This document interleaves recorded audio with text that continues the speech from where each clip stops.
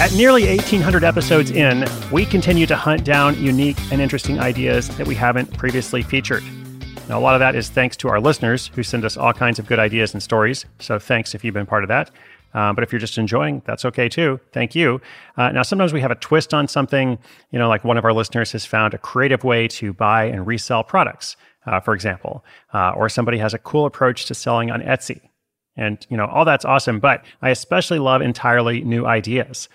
Because here we are in the so-called Great Resignation, or the Great Reshuffle, if you prefer, where so many people have been making bold and brave choices, sometimes restructuring their entire lives. And I just think this is so interesting to see so many people making changes in their lives. So if you're making a change or thinking about it, I'll be thinking of you. And today's featured case study is an idea that we've never talked about before. Instead of heading to the elementary school classroom, this teaching graduate makes custom Tiki bars. Custom Tiki bars for homeowners. That's right, we have never talked about this before. Rustic Tiki bars turn into Pallet-able career. Why not? You can do what you want. So that's the story. It's coming up after this message from our sponsor.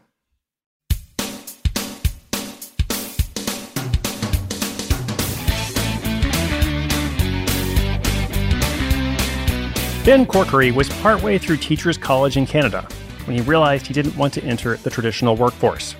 Why should he? You can do what you want these days. Searching for a business that would provide him more freedom, Ben decided to double down on a promising project he'd started the previous summer, building rustic backyard bars. He'd got the idea from his best friend who built a bar out of wooden shipping pallets to use at his own farm wedding a couple years back. The rustic farm look was still in vogue, and Ben already had experience with framing and carpentry, so he decided to build a similar structure. He picked up some free pallets from Home Depot and built the bar, which he rented out once on Facebook Marketplace for $120, and then promptly sold it for $250. Not bad.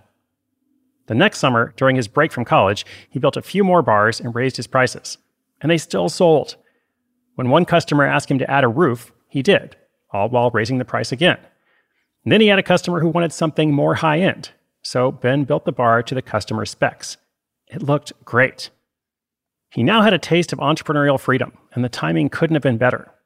More than a year into the pandemic, people were still going all out on home improvement projects.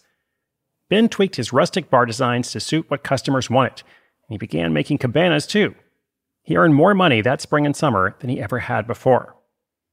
Crateworks Custom Bars continues to be a solid seasonal business, and customers are placing orders for next year. Ben gets most of his customers through Facebook Marketplace and Facebook groups. He's also collecting Google reviews to help build his business. Now, since he began by using free pallets and the tools he already had, this was a zero-cost business to start. He's now averaging $8,000 a month in the summer and at least $1,000 a month in the winter. Building Tiki bars isn't really Ben's passion.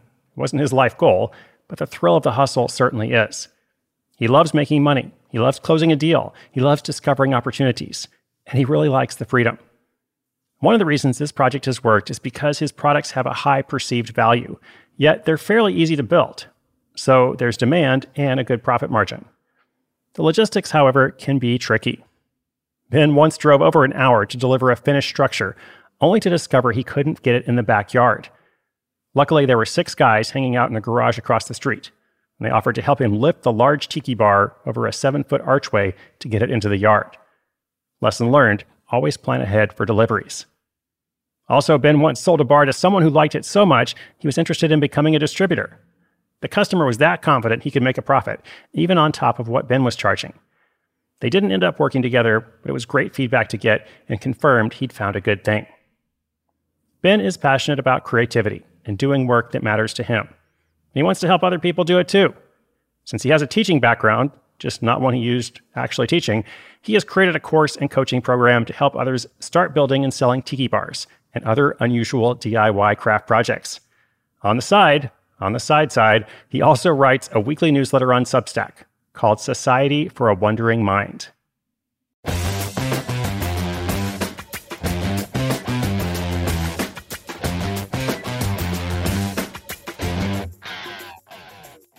Ben's course is called Craftsman for Cash. We're going to link it up in the show notes, of course. You can also check out his website, just in case you need a custom Tiki bar in your backyard. or you want to learn more about the project, his idea. As always, inspiration is good, but inspiration with action is so much better. To find the show notes for today's episode, including those links and more, just go to sidehustleschool.com/1788. Thanks so much for tuning in today. Thanks for joining me. I hope you will subscribe or follow and come back tomorrow. New episode every single day. My name is Chris Guillebeau. This is Side Hustle School.